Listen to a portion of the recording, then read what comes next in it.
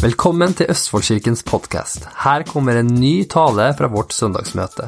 Vi håper den vil inspirere deg og hjelpe deg til å få en bedre hverdag. Så nattverden var så bra i dag. Altså, jeg kjente at Guds nærvær så sterkt. Og det er noe spesielt med nattverden. Altså, det er egentlig noe spesielt generelt når vi kommer sammen. Og vi alle sammen bare... man merker av og til så kan man komme inn i det rommet her, og så kanskje det er litt sånn, alle har litt sine greier, men så når lovsangen begynner å spille, så kjenner man at man begynner å knytte båndene i det åndelige nesten. Da. Så kjenner man liksom at bare ting letter litt, og det er det som er så fantastisk med kirke. Det er noe helt spesielt. Det er fantastisk når du er hjemme også, men det er noen ting du aldri kan få fra Gud uten at du kommer til en kirke. Og det er bare noe helt fantastisk. Så det er bra. Supert, jeg håper alle har hatt en bra uke. Er det noen som gleder seg til snø, eller? Det er snart snø. Det blir minusgrader til uka. Så det blir bra. Barna har allerede begynt å se på julefilmer. Så jeg ble litt kvalm første gang de så på det, men ja, sånn er det i familien min. Hanna begynner tidlig, og barna tok det enda tidligere. Hanna pleier å begynne sånn i starten av desember, men barna valgte å begynne 2 måneder før. Da. Så de har sett det. Men ja, vi har ikke pyntet til julen nå, så det er greit. Men ja, bra. Jeg tenkte vi skal snakke ut om en evne i dag som jeg virkelig brenner veldig for, og det også skal vi prate litt sånn etterpå, litt sånn casual etterpå om. Men jeg tenkte at vi skal starte med å be først. Er du med på det, eller? Supert. Takker deg, far, for at du er her akkurat nå. Jeg takker for at du har sagt at 2 eller 3 samlet i ditt navn er du midt iblant oss, og det er du nå. Og jeg ber deg, far, at denne prekenen her og denne delen her ikke skal bare bli ord som er bare tomme, ord som bare kommer fra meg, tanker eller andre ting, men jeg ber at det skal bli ditt ord. Din sannhet som forandrer liv. Og jeg takker deg, far, for at ditt ord som går ut, går aldri tommen tilbake. Og det bare forventer vi akkurat nå. Vi forventer, far, at du taler til oss. Vi åpner opp hjertene våre, og vi ber at du skal tale inn i hjertene våre akkurat nå. Avslør løgn som vi tror på. Avslør ting som ikke er sant om deg og om selv. Sånn at vi kan leve det livet til det fulle som du ønsker vi skal gjøre. I Jesu navn, og alle sammen sa Amen. I dag så skal jeg snakke om frihet til å leve, og det er Jesus. Frihet til å leve. Og jeg har jo egentlig vært kristen hele livet mitt.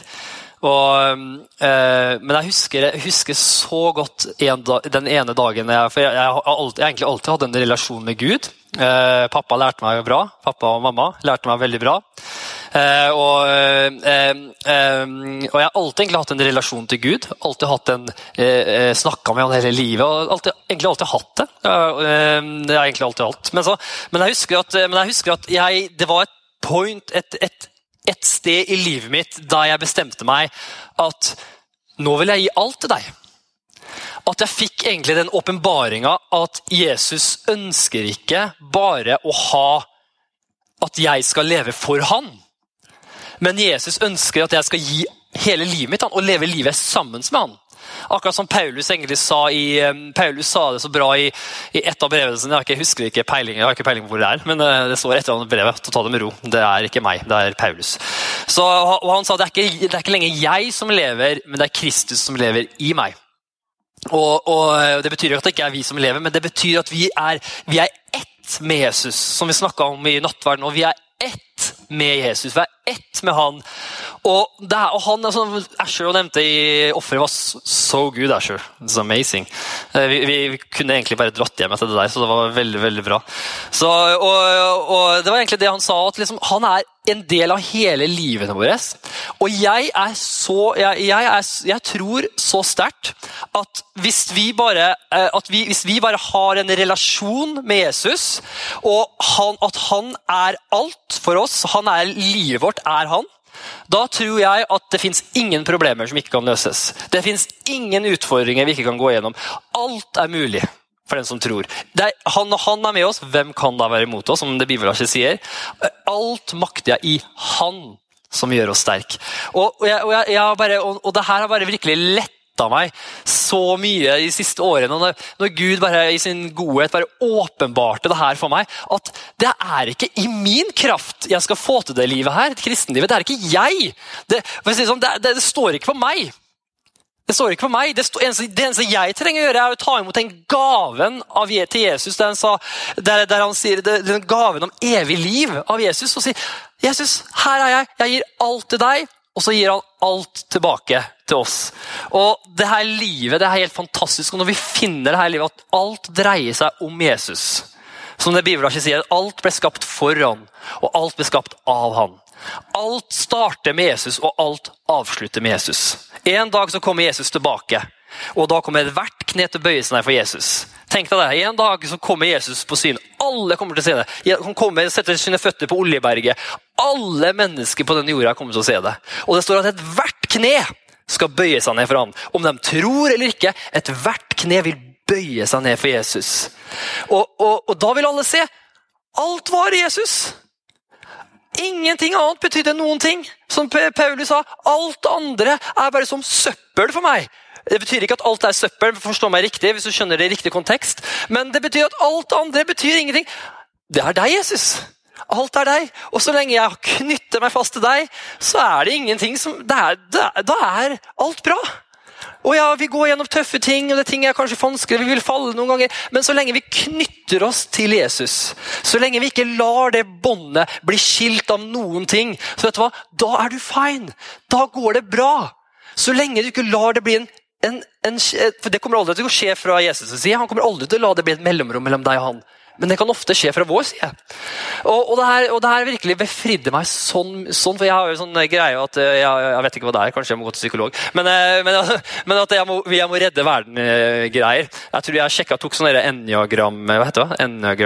Enneagram-greier, sånn personlighetstest. Og da fant jeg ut at det er sånn det er noen som har sånn, jeg vet ikke, alle er forskjellige, sånn, og vi tenker forskjellig og masse sånn forskjellig. Og det er sånn at jeg føler helt at det er jeg som må fikse ting, det er jeg som må redde verden. Og hvis jeg ser en person på gata som har det vondt, da jeg må ordne den personen, jeg må ordne så at han har det bra og alt det greiene der.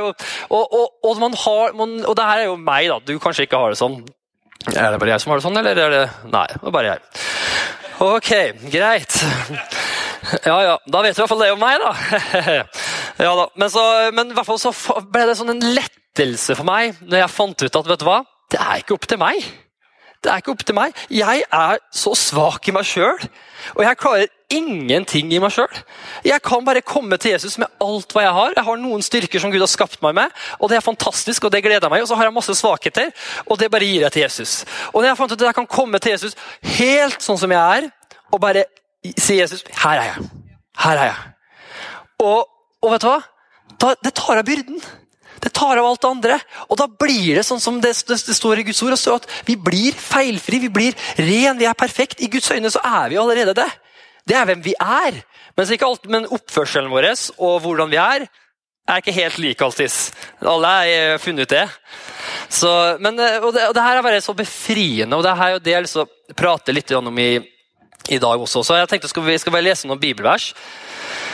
Og så skal vi få opp noen folk etter hvert. Er du med på det? Bra. For det står i Kolosserne 2,67. Leser jeg det på norsk. Det blå er engelsk, så hvis du vil følge med på engelsk.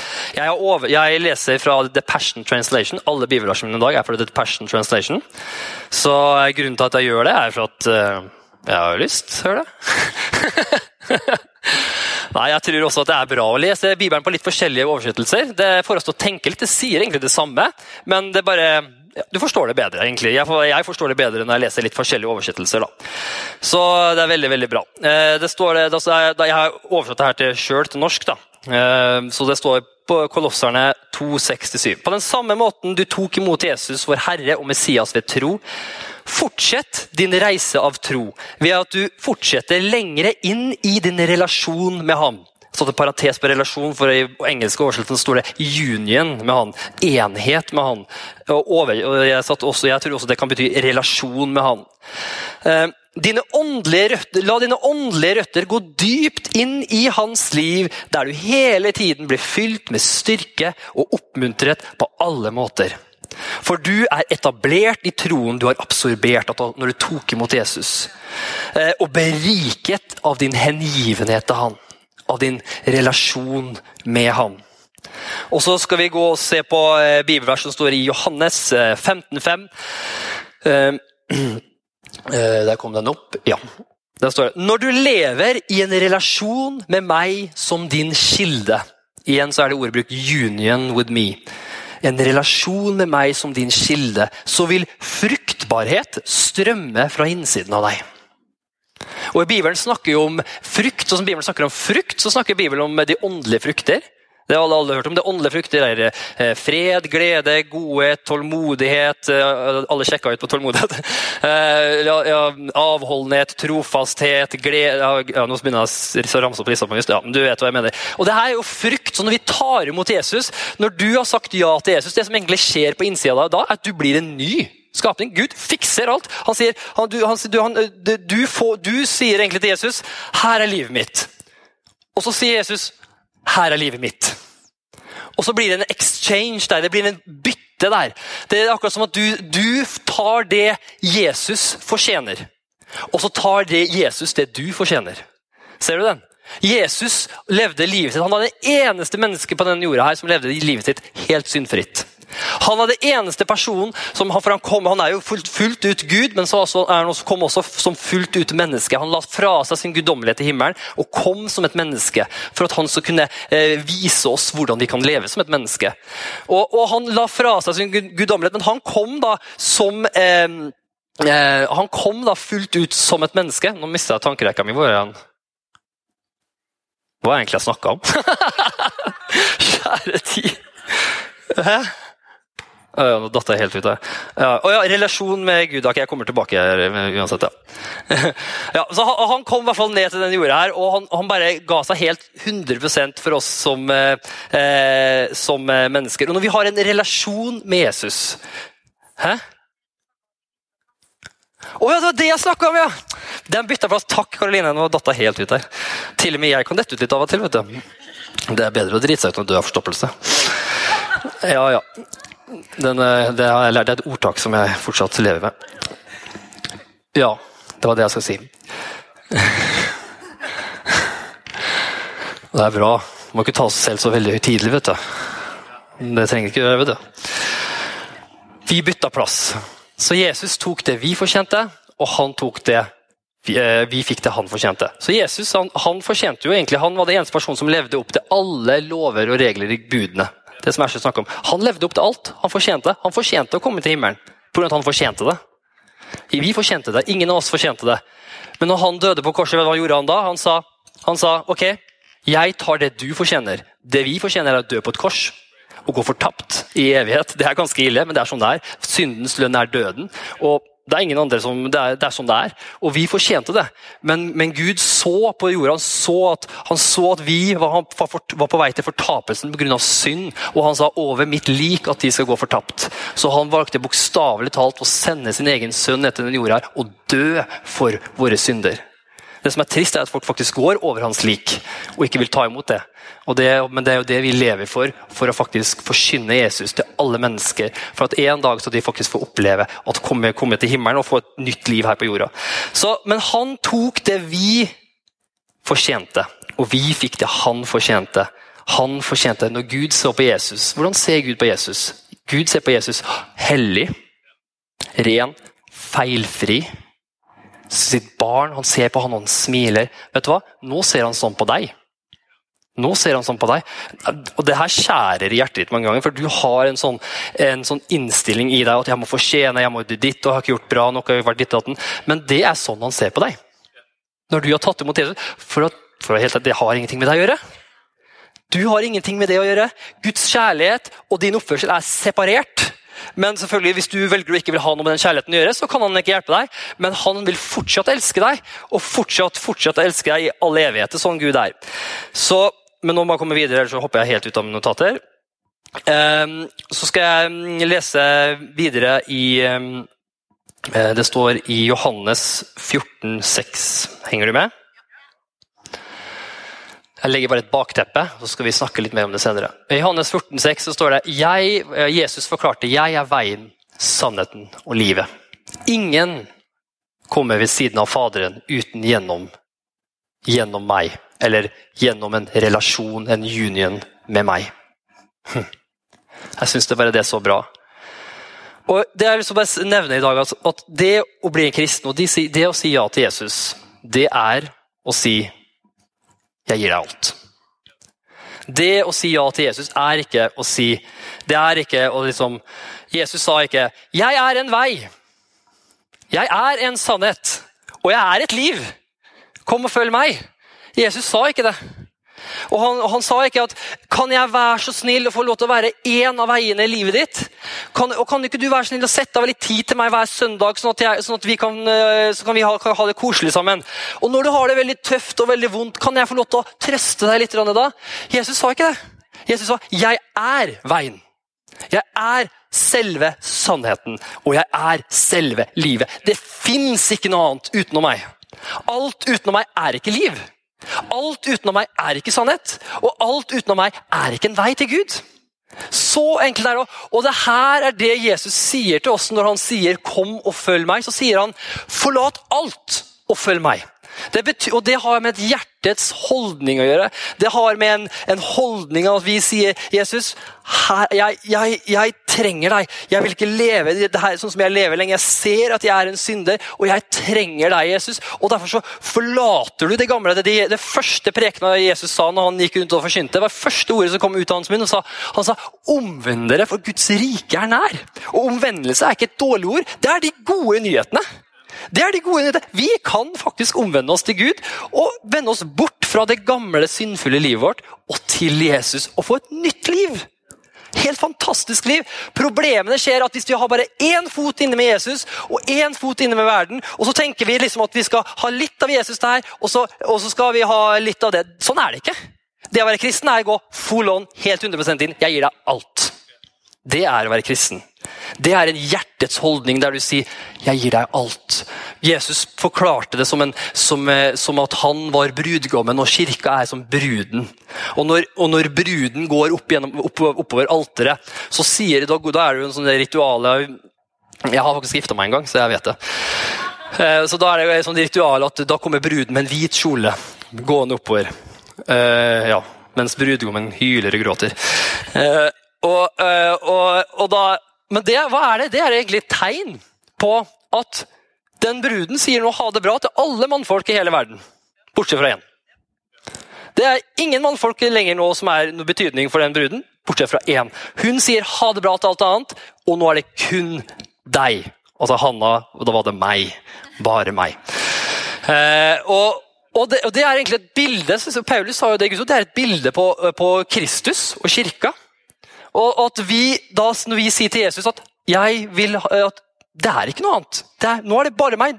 Vi er ett nå. Som en mann og en kone gift. De er ett nå. Det er alle de andre. Er ikke noe, men selvfølgelig så har man jo rom for det i et ekteskap sammen. Så får man jo rom til andre mennesker. Men man har gitt hjertet sitt til en person. Samme når man sier til Jesus, så har du gitt hjertet ditt til Jesus. Og jeg lover deg, han kommer til å blande deg inn i alle plasser i livet ditt. Han er ikke sånn hyggelig gjest som setter seg ned liksom, og bare venter på at du skal få seg mat eller noe sånt. Han bare går inn på soverommet ditt, og han sjekker alt. Han tar over. Hvorfor? For han er herre. Når vi tar imot Jesus, så er han ikke bare «Å, hei, beste venn». Nei, han er herre i vårt liv. Vi tar imot han som vår herre. Og det har jeg lyst til å bare legge et bakteppe i dag, for at vi skal forstå det, og det å gi livet sitt til Jesus da gir vi livet, og det er gode nyheter. Vi kan gi livet vårt til Jesus. Det er gode nyheter. Hvorfor er det gode nyheter? For da trenger du ikke å få til det selv. Du trenger ikke å fortjene deg opp til, liksom, å nå kan jeg gi livet mitt til Jesus. Du tenker at hvis jeg bare skjerper meg på det området, eller jeg bare gjør det, eller det, da kan jeg gi livet mitt til Jesus. Men det er ikke sånn der. Du kan gi livet til Jesus der du er akkurat nå. Og da skal vi lese et bibelvers i henhold til det. For jeg har lyst til å snakke fort om Peter. For han er et bra eksempel på det her. Det står i Matteus 4, 19-20, hva jeg leser på norsk. Jesus sa til ham, kom og følg meg. Da sa han til det, snakket han, Jesus bare kom ved stranda. Og så sa han til Peter og Andreas, som stod og holdt på med nett, for de var fiskere. Så sa Jesus sa til dem, kom og følg meg, og jeg vil gjøre dere til menn som fanger mennesker for Gud. Med det samme slapp de nettene og forlot alt og fulgte Jesus. Ser du det? De forlot alt og fulgte Jesus. Betyr det at du skal gå gjennom og selge alt og si opp jobben din og bare forlate alt og følge Jesus?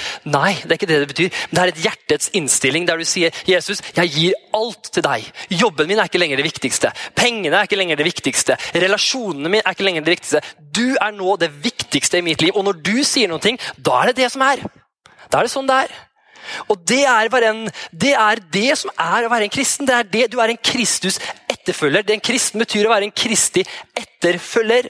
Det er det samme som de gjorde her. De forlot alt og fulgte Jesus. Samme med jeg tror det var Matteus som satt i tollboden. Var det ikke han som satt i tollboden? Jesus kom til han ved tollboden og sa, kom og følg meg. Han reiste seg opp, forlot tollboden og alt han hadde, og fulgte Jesus. Alle disiplene hadde den samme greia. Og det her er startpunktet at vi forlater alt. Vi har et hjerte som sier, Jesus, jeg forlater alt, jeg vil følge deg, jeg vil tjene deg. Og jeg tror det er hjertet til alle kristne, for det ligger i oss. Det ligger i alle oss som sitter her, at vi ønsker å gi alt til Jesus. Men så er det ofte litt sånn, mens når den vandringen her starter, for da ser vi også på Peters liv, så skjedde jo, vi alle vet jo at det skjedde noe greier i Peters vandring, så det ikke var helt greit. Alle er enige i det? Han gjorde noen rare greier, gjorde han ikke det? Han prøvde å gå på vann og ja, masse rare greier. Og så leser vi liksom her i Markus 14-72, altså, i det samme øyeblikk som Peter sa de ordene, det var altså da han fornekta Jesus, som egentlig Jesus sa han kom til å gjøre. I samme øyeblikket som Peter sa disse ordene, kom lyden av en hane som galte kjæren gjennom natten for andre gang. Og Peter husket ordene som Jesus hadde talt tidligere. Før hanen galer 2 ganger, vil du fornekte meg 3 ganger. Og med et knust hjerte så falt han sammen og gråt bitre tårer. Og det står også at han trakk seg tilbake. Og var ikke lenger sammen med disiplene. Det står at han gikk tilbake til sitt gamle yrke. Og her er den kontrasten her jeg har lyst til å snakke om. Peter var en person som hadde gitt hjertet sitt til Jesus 100%. Han var alene, han sa, jeg skal dø for deg, Jesus. Det var hjertet hans. Men i at han hadde det hjertet, han sa, jeg vil gi alt til deg, så falt han likevel.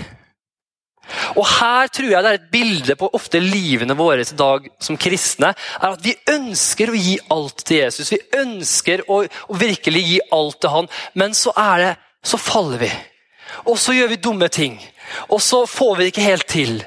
Og så det som skjer da, er at da kommer anklageren inn, som er djevelen, og han vil skille oss fra relasjonen vår med Gud. Han vil skille oss fra den relasjonen vi har med Gud, ved at, ja, ser du fikk det ikke til. Da ser du sier at du skal gi alt til Jesus. Hva kan du høre hva han sa til Peter det øyeblikket han fant ut at han hadde fornektet Jesus 3 ganger? Kan du tenke at du sa at du skulle gi livet ditt til Jesus? Du sa det er liksom, ja, jeg skal gi livet mitt. Det var liksom fortjene. Jeg skal være den som sterker. Jeg skal stå ved deg. Liksom. Og så du sa det, se, nå har du fornektet Jesus. Nå har du sviktet Jesus. Du kan ikke ha noe med han å gjøre lenger. Du kan ikke ha noe med han å gjøre. Han vil aldri tilgi deg. Det er sånne ting som han sa. Og sånne ting sier han til oss i dag også. Når vi føler at vi har sviktet Jesus, når vi faller, gjør dumme ting, synder, og så videre, så føler vi også mange ganger at vi har sviktet Jesus. Og det som da gjør vi ofte en dum ting, som er det verste vi kan gjøre. Vi separerer oss fra den eneste som faktisk kan hjelpe oss, som er Jesus. Og så snur vi oss bort og prøver å fikse oss selv. Og når vi prøver å fikse oss selv og skjerpe oss og liksom ta oss sammen og ha litt dårlig samvittighet og straffe oss selv litt og liksom straffe oss selv med å begynne en ny bibelleseplan, jeg vet ikke om noen som har gjort det, eller gjøre noen sånne ting som du vet du hater, men du gjør det likevel. Og du bare gjør masse rare ting. Men vet du hva du gjør? Du har separert deg selv til kilden av selve livet. Og det er selve største løgnen til djevelen som vi skal avsløre i dag. Det er at det er han som er livet, uansett om du feiler, eller uansett om du har det bra. Om du gjør fantastiske bra ting, han er fortsatt kilden. Om du faller pladask, han er fortsatt kilden. Når Gud ber meg be for noen på gata, og jeg blir pingler ut, og stikker av med halen mellom beina, for jeg tør ikke, så fortsatt så kommer jeg til Jesus. Jeg turte ikke Jesus. Men da vet jeg at det er hans kjærlighet som kommer til å gi meg den frimodigheten til å gjøre det neste gang. Og når jeg faller og gjør noe dumt hjemme, eller kanskje kjefter på barna, som jeg har gjort en gang, husker jeg, en gang gjorde jeg det, eller hva enn alle har våre greier. Ikke la det skille deg fra Guds kjærlighet. Ok? Så det er det vi skal snakke litt om i dag. Så da tenkte jeg vi kunne bare be crewet komme opp. Karoline, Ida og Andreas. Kan vi ikke gi dem en skikkelig applaus når de kommer opp, så skal vi snakke litt om det. Nå kan dere bare fjerne den der talerstolen så dere ser oss. Er det ingen som har lyst til å fjerne den? Tar du den?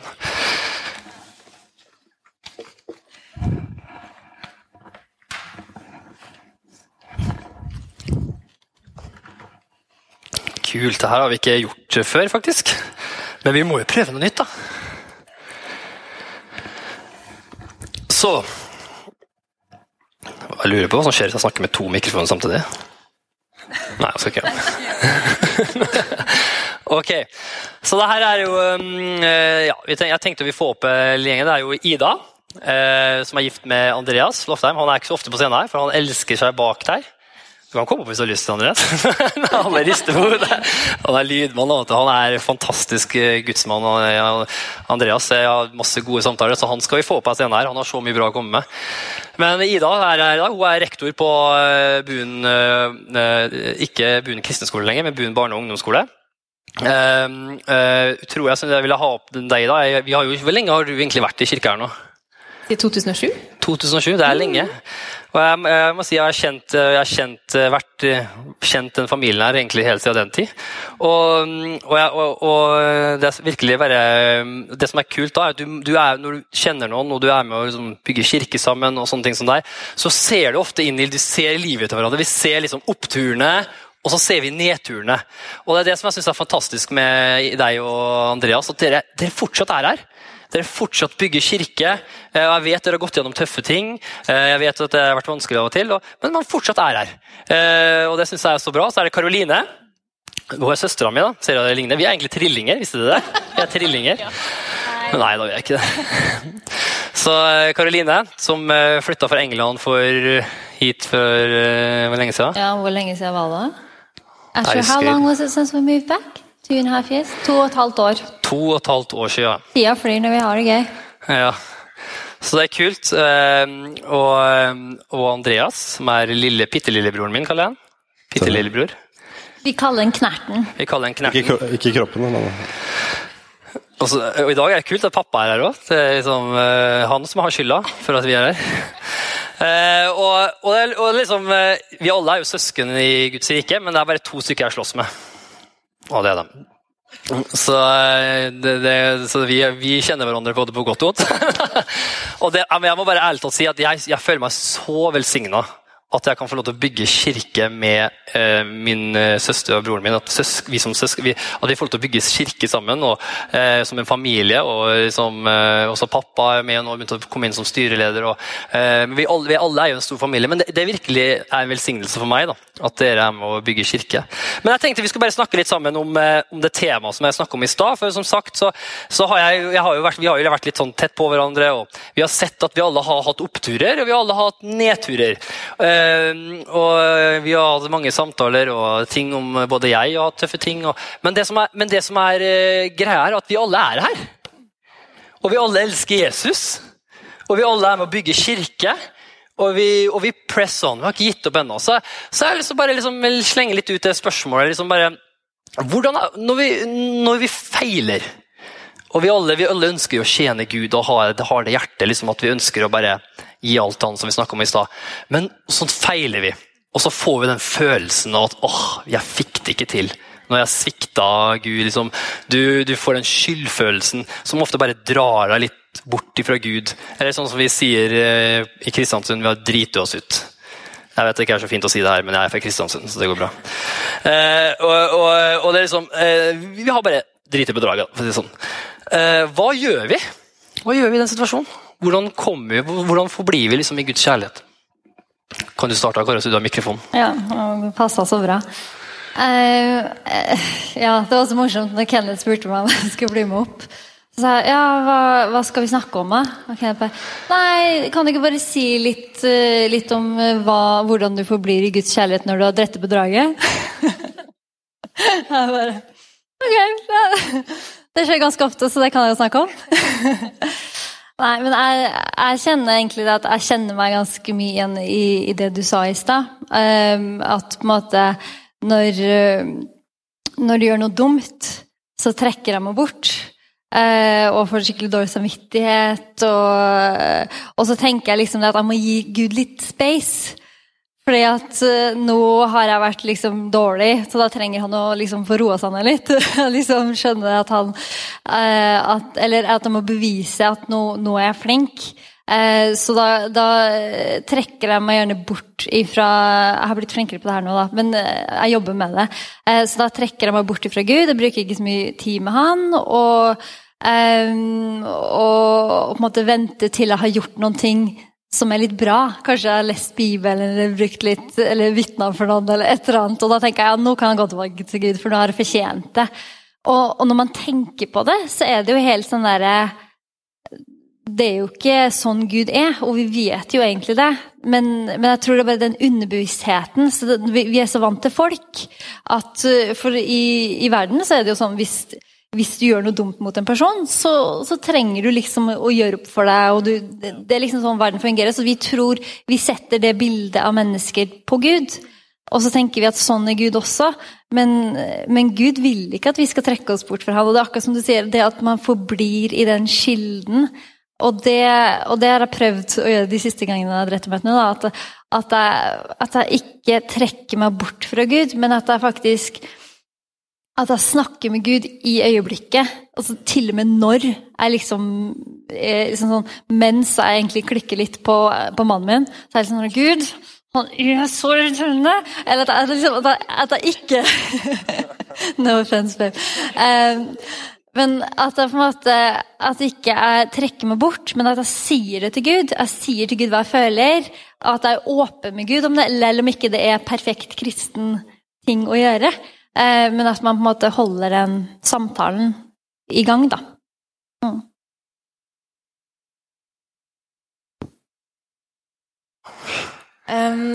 Når du nevnte det her, så kom det en tanke til meg fra den første tiden jeg ble kristen. Jeg har også vokst opp i et kristen hjem, sånn som dere. Men jeg kom til et valg når jeg var 15 år, at nå vil jeg gå all in med det her.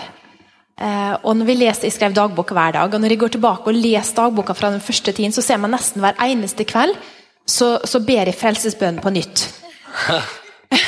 Så i dag velger jeg, i kveld, nå velger jeg å gi livet mitt på nytt over til det, og bekjenne og lese frelsesbønnen og sånn og sånn. Og så opplevde jeg neste dag at de gjorde noe dumt igjen, og så tenkte jeg, ok, jeg får be frelsesbønnen for nytt i kveld, og slik holde på, til at jeg på en måte skjønte at men slik er livet. Jeg kommer jo til å leve perfekt. Jeg husker til og med jeg tenkte før jeg ble kristen at kanskje det kan være fint å bli jøde, for da har man bare noen lover å følge. Og så slipper man å være... Det er bare følge en oppskrift, så man får seg, sant? Men jeg tror det har med det her, når man forstår at det har med å være lydig mot Guds ord. Og det står jo at når vi har syndet, så kan vi bekjenne det vi har gjort, og så er han trofast, og så er han rettferdig, og så tilgir han oss og renser oss fra all urettferdighet. Og det har med å fornye sinnet sitt på å skjønne at ja, men det er slik. Og noen ganger er det større konsekvenser, som for eksempel i fjor fikk jeg 2 fartsbøter, sant? Det er jo dumt. Så må du, ja, det har jeg prikker som er på lappen, og man må betale en bot, eller hvis parkeringsbot og sånne type ting. Da må man gjøre opp for seg, sånn som du sier, Karoline. Man må gjøre opp for seg. Og jeg husker svågen min en gang, jeg mistet telefonen min i gulvet og knuste den. Så ser han på meg, ja, hvordan skal du tolke dette nå? Hvordan skal du tolke? Telefonen din knustes. Og så er jeg, kjipt, jeg kan gå og ergre meg en uke over telefonen min knustes, eller jeg kan tenke, det skjedde. Det blir ikke noe bedre om man slår seg selv og går og ergrer seg over at dumme ting skjer tilfeldig, eller noen ganger så gjør vi det. Sånn som vi holder jo på med et fantastisk oppussingsprosjekt som noen av dere vet om hjemme hos oss. Andreas, så du så glad for å kose deg sånn med? Ja da. Og jeg har en veldig handy mann, han kjempeflink praktiker, så han gjør veldig mye selv. Og så skulle vi sette vekk noe, og da skulle jeg ta den biten, med å sette vekk og finne ut hvordan vi skal løse det med den biten som skulle bli satt bort. Og så hadde vi noen firmaer som var inne, og så kjente jeg uro for det ene firmaet, men så snakket vi litt om det, så tenkte vi, nei, ja, de kan starte litt før, og de litt dyrere, men det går fint, vi går for dem. Og så sa jeg til dem, men jeg kjente faktisk uro for det. Og så gjorde vi det likevel. Vi gikk for dem jeg kjente uro for. De startet 18. mars, og de skulle bruke 5 uker, de fortsatt ikke ferdige. Det mange grunner til det, altså. Men i vår da, når jeg begynte å skjønne at, jeg tok meg selv og tenkte, jeg kjenner uro for det, men hvor ille kan det være da? Hva kan skje? Det kanskje blir litt dyrere, og det blir litt kjipt, men det går nok bra. Så fort kan man på en måte ta en tanke, og så man ferdig med det. Og så... Og den har vært tøff for meg. Det høres ut som en sånn filleting, men jeg måtte ha gått ut, jogga, bedt til Gud, tenke, Gud, hvor dum går det an å bli? Jeg kjente uro, og jeg tok valget likevel. For jeg har liksom hatt denne tanken at vi gjør jo så godt vi kan alle sammen, og når vi tror at noe er feil, så gjør vi ikke det. Men her følte jeg at her var jeg jo lydig. Og hva kan jeg gjøre? Hva kan jeg gjøre? Alltid kan jeg omvende meg. Og si, Gud, tilgi meg. Hjelp meg, så jeg aldri igjen gjør noe sånn. Og så at jeg lærer av det her nå. Og så ikke det skjer igjen. Og så, da kan jeg ikke gjøre meg. Og så gjør du det igjen en gang til. Hva gjør du da? Det ofte sånn jeg har gjort i hvert fall. Å Gud, jeg skal aldri gjøre det her igjen. Så går det 2 dager, så jeg har gjort det en gang til. Ok, Gud, nå skal jeg virkelig aldri gjøre det igjen. Men det jo den her hjelpa som man ber om, sant da? Man sier, Gud, hjelp meg, så jeg aldri gjør det igjen. For det hjertet vårt sier, og det synes jeg egentlig bra også. At det hjertet vårt. Men samtidig så jo realismen i det at mest sannsynlig så gjør man det. Nei, så bra. Og så Andreas, lillebror. Det skal være veldig kort, det. Andreas, han har også fått fartsbot, men han fikk det bare 2 uker før han krasjet bilen, så det hjalp ikke så mye. Hva sa du for noe? Du fikk det 2 uker før du krasjet bilen, så det hjalp ikke så mye. Jeg fikk fartsbot 2 uker før jeg krasjet, så ja. Nei, jeg skal ikke fortelle noe om det. Så Andreas, du jo lovsangsleder, og du jo på scenen masse. Og hvordan føles det? Og det jo noe faktisk når man på scenen, det nesten sånn at det forsterker problemet, synes i hvert fall jeg da. At når du har falt litt og gjort noen dumme ting, og så skal du på scenen på søndag, og du bare, Gud, finn noen andre, vær så snill. Det liksom, men hvordan tar du den liksom, når man faller, og du kjenner at du føler absolutt ikke verdig, men skal du stå på scenen, hvordan dealer du med... Ofte så kan det oppi hodet mitt ting skjer, som du sier at djevelen kommer med løgn, at du ikke verdig nok og sånne ting. Og for meg så det bare å komme tilbake til identiteten min da. At jeg Guds barn, jeg Guds sønn. Ja. Det der det starter, at det der jeg... Så bra. Så ofte når jeg i lovsang da, så om at jeg ikke verdig nok, alle de tingene frykt, det som vegger da, som rundt meg. Og med en gang jeg kommer inn i lovsang, så detter de veggene, og så ser jeg med en gang hvor jeg min identitet da. Ja. Så det veldig kort for mitt. Men en av mine verktøy lovsang da, å komme tilbake til når jeg har drevet meg ut da. Men hvordan gjør du det liksom, når du føler deg så uverdig? Liksom, hva gjør du? Så begynner du å synge bare, eller setter du på en lovsang på? Da begynner jeg å synge, vet du. Dra frem gitaren og liksom mikrofonstativ. Jeg har jo gitar hjemme, så jeg kan jo... Men ofte så det i bilen faktisk. Når jeg drar til skolen. Sett på lovsang, bare hør på lovsang. Og av og til så synger jeg ikke med lovsang, bare lytter. Bare lukker øynene. Jeg ikke lukker øynene når jeg kjører, men det kan jeg ikke. Og derfor jeg krasjet. Take the wheel, father. Der fikk dere den. Derfor det krasjet? Jeg hørte på lovsang når jeg krasjet. Sånn det. Men da hadde jeg beskyttet. Ok. Nei, det så bra, og jeg må jo si jeg må bare også skryte av det. Jeg synes at både deg og Andreas og Alex, og de var jo med som under meg da, som ungdomspastor. Jeg husker første gang jeg hadde dem, og tenkte hvordan kommer det her til å gå, Jesus? Og jeg må bare fortelle deg, jeg husker jeg fant Andreas utenfor et ungdomsmøte en gang, helt totalt, det greit at jeg forteller det? Hva skal du fortelle nå? Jeg vet ikke, jeg bare fortelle. Andreas, vi har snakket om han og delt det før, så det går greit. Men han var helt, han og noen venner på ungdomsarbeidet, og de var liksom med som ledere i ungdomsarbeidet, de hadde funnet en flaske sprit på ungdomsarbeidet mens jeg snakket om Jesus, så fant vi den utenfor helt ferdig, slått ut av alkohol. Og det var liksom, vet du hva, vi ikke noe perfekt kirke her, så det helt greit å snakke om sånne ting. Og det var masse greier, men i dag så sitter han her, elsker Jesus, med å bare bidrar en fantastisk, bare all den salvelsen du har over livet ditt, og bare hvor langt Gud har tatt deg. Da. Det synes jeg helt fantastisk. Og jeg skal ikke fortelle alle mine historier når jeg gjorde på hans alder. Jeg ikke noe bedre selv heller, så det skal vi unngå. Men jeg vil bare si det og skryte deg om det, og så bare den veien du har kommet, det bare helt fantastisk. Så veldig, veldig bra. Men jeg vil også bare skyte den siste ting. Nå ser jeg at det 2 minutter over tida. Er det greit at vi går litt over tida i dag? Er det greit? Maten der ute, det gratis mat i dag, så vi skal ut og spise straks. Men også til tilbake til deg, Ida. Du snakket jo om du snakket litt om det at det med Guds ord, og det liksom, og det sa du, André, at det å få inn Guds identitet, og bare få inn hvem Gud er. Men også, hva gjør du liksom når du der, og du sitter der, og det siste du har lyst til å åpne Bibelen? Det liksom, det orker du liksom. Hva gjør du liksom da? Og du har ikke pugget noe bibelvers, liksom. Vi kan ta en liten runde nå, bare liksom, dere kanskje gir noen tips, eller bare noe fra deres liv, da. Hver av dere, hva dere gjør i de situasjonene, liksom bare praktisk, liksom helt praktisk, helt nå på slutten.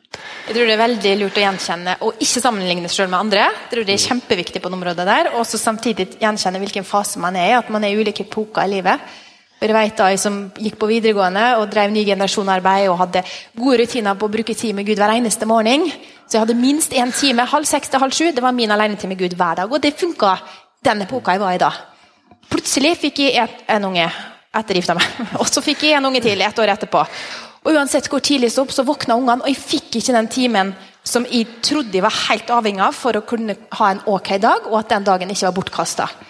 Og det som skjedde da, var jo at hvis jeg ikke hadde fått den timen, så var jeg sur resten av dagen, fordi at jeg ikke hadde fått den timen med Gud. Da var jeg kjempesur, rasende, og tenkte at den dagen her bare helt bortkastet, og ikke verdt å leve. Ikke såpass, ja. Det var så ille, fordi at det hadde blitt en lovisk greie, og du snakker jo om frihet her, sant? Det her hadde blitt en lovisk greie som på en måte, som ble feil. Og jeg husker en gang da så sto jeg bare med oppvasken og var sikkert frustrert og skuldrene opp her fordi at jeg var en dårlig kristen som ikke brukte nok tid med Gud. Og så var det akkurat som bare Gud tok rundt meg. Wow. Og Guds nærvær var så sterkt til stede. Jeg sto og vasket opp, og ungene som var og leka. Og jeg bare gråt, så tenkte jeg, Gud er jo her. Så tenkte jeg, hvis jeg tar noen 5 minutter gjennom dagen her og der, når jeg ser det passe med barna, ja, men da har jeg plutselig brukt en time med Gud da. Og så husker jeg når vi kom flyttende hit, og jeg fikk mange gåturer med Hilde, og jeg synes Hilde er så sterk på det området her. Og jeg husker vi snakket om det, at ja, men hvis jeg ikke har fått brukt tid med Gud, hvordan kan jeg da forvente at han vil lede meg til å be for noen, eller vitne for noen gjennom dagen? Og så husker jeg Hilde kikket på meg og sa, men Gud er vel ikke begrenset til det? Nei. Jeg husker Hilde bare sa tilbake, og det var så frigjørende, at Gud er ikke begrenset til vår tilkortkommenhet der. Og så tror jeg det er det å ha ulike rutiner for den fasen man er i da. At man starter hver morgen, kanskje man bare sier takk Jesus. Eller sånne små ting, eller du vet at uansett om du ikke har lyst til å åpne Bibelen, så kanskje du har en predikant som du elsker å høre på, så du vet at uansett om jeg egentlig ikke orker akkurat noe annet, så hvis de hører på han i 5 minutter nå, så vet jeg at de får tankene mine over på også det du sa, også det bare du gikk tur med Hilde, det tror jeg også er viktig, for det også tror jeg, når man føler seg uverdig og sånn, så tror jeg at man ofte trekker seg unna folk og kirka, og det synes jeg er så viktig at man virkelig da går imot de følelsene og den løgnen at alle sliter, og at man tør å åpne seg opp og snakke med mennesker, så det tror jeg også er veldig viktig. Karoline, har du noen tips for oss? Topptips? Ja, altså det som kanskje har vært viktigst for meg er å være snill med meg selv. Jeg tror av og til så kan man være så slem mot seg selv i sitt eget hode, at man på en måte, måten man snakker til seg selv på er ikke måten man ville snakke til noen andre hvis de hadde tappet seg ut. Men at når det er deg selv, så er det sånn, jeg er en sånn idiot, hvordan kan jeg gjøre deg en sånn dårlig person, at man går rundt og har nesten en sånn skam, og når du har en skam så er det aldri positivt, det kommer aldri noe positivt ut av skam.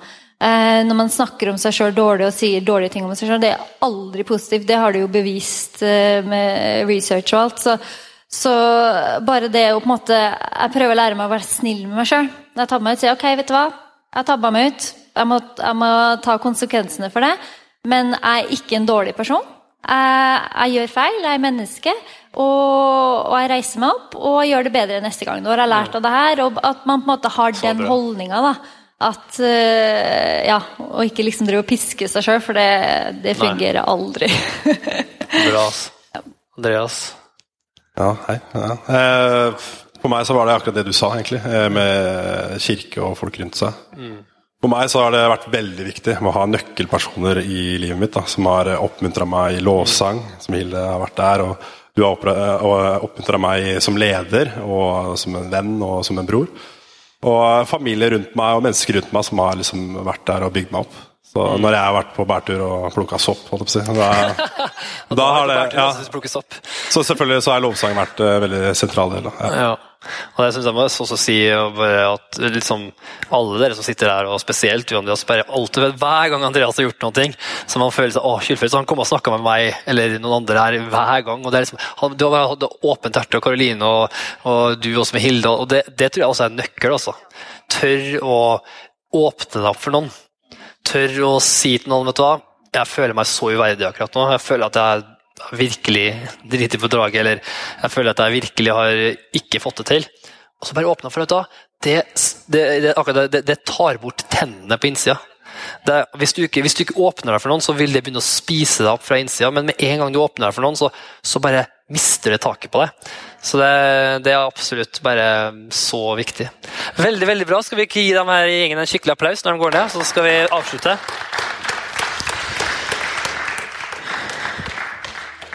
Fantastisk. Skal vi bare reise oss opp? Tida er litt over tida i dag, beklager det, men vi skal avslutte. Synes du ikke dette var bra? Så bra. Skal vi bare be sammen på slutten?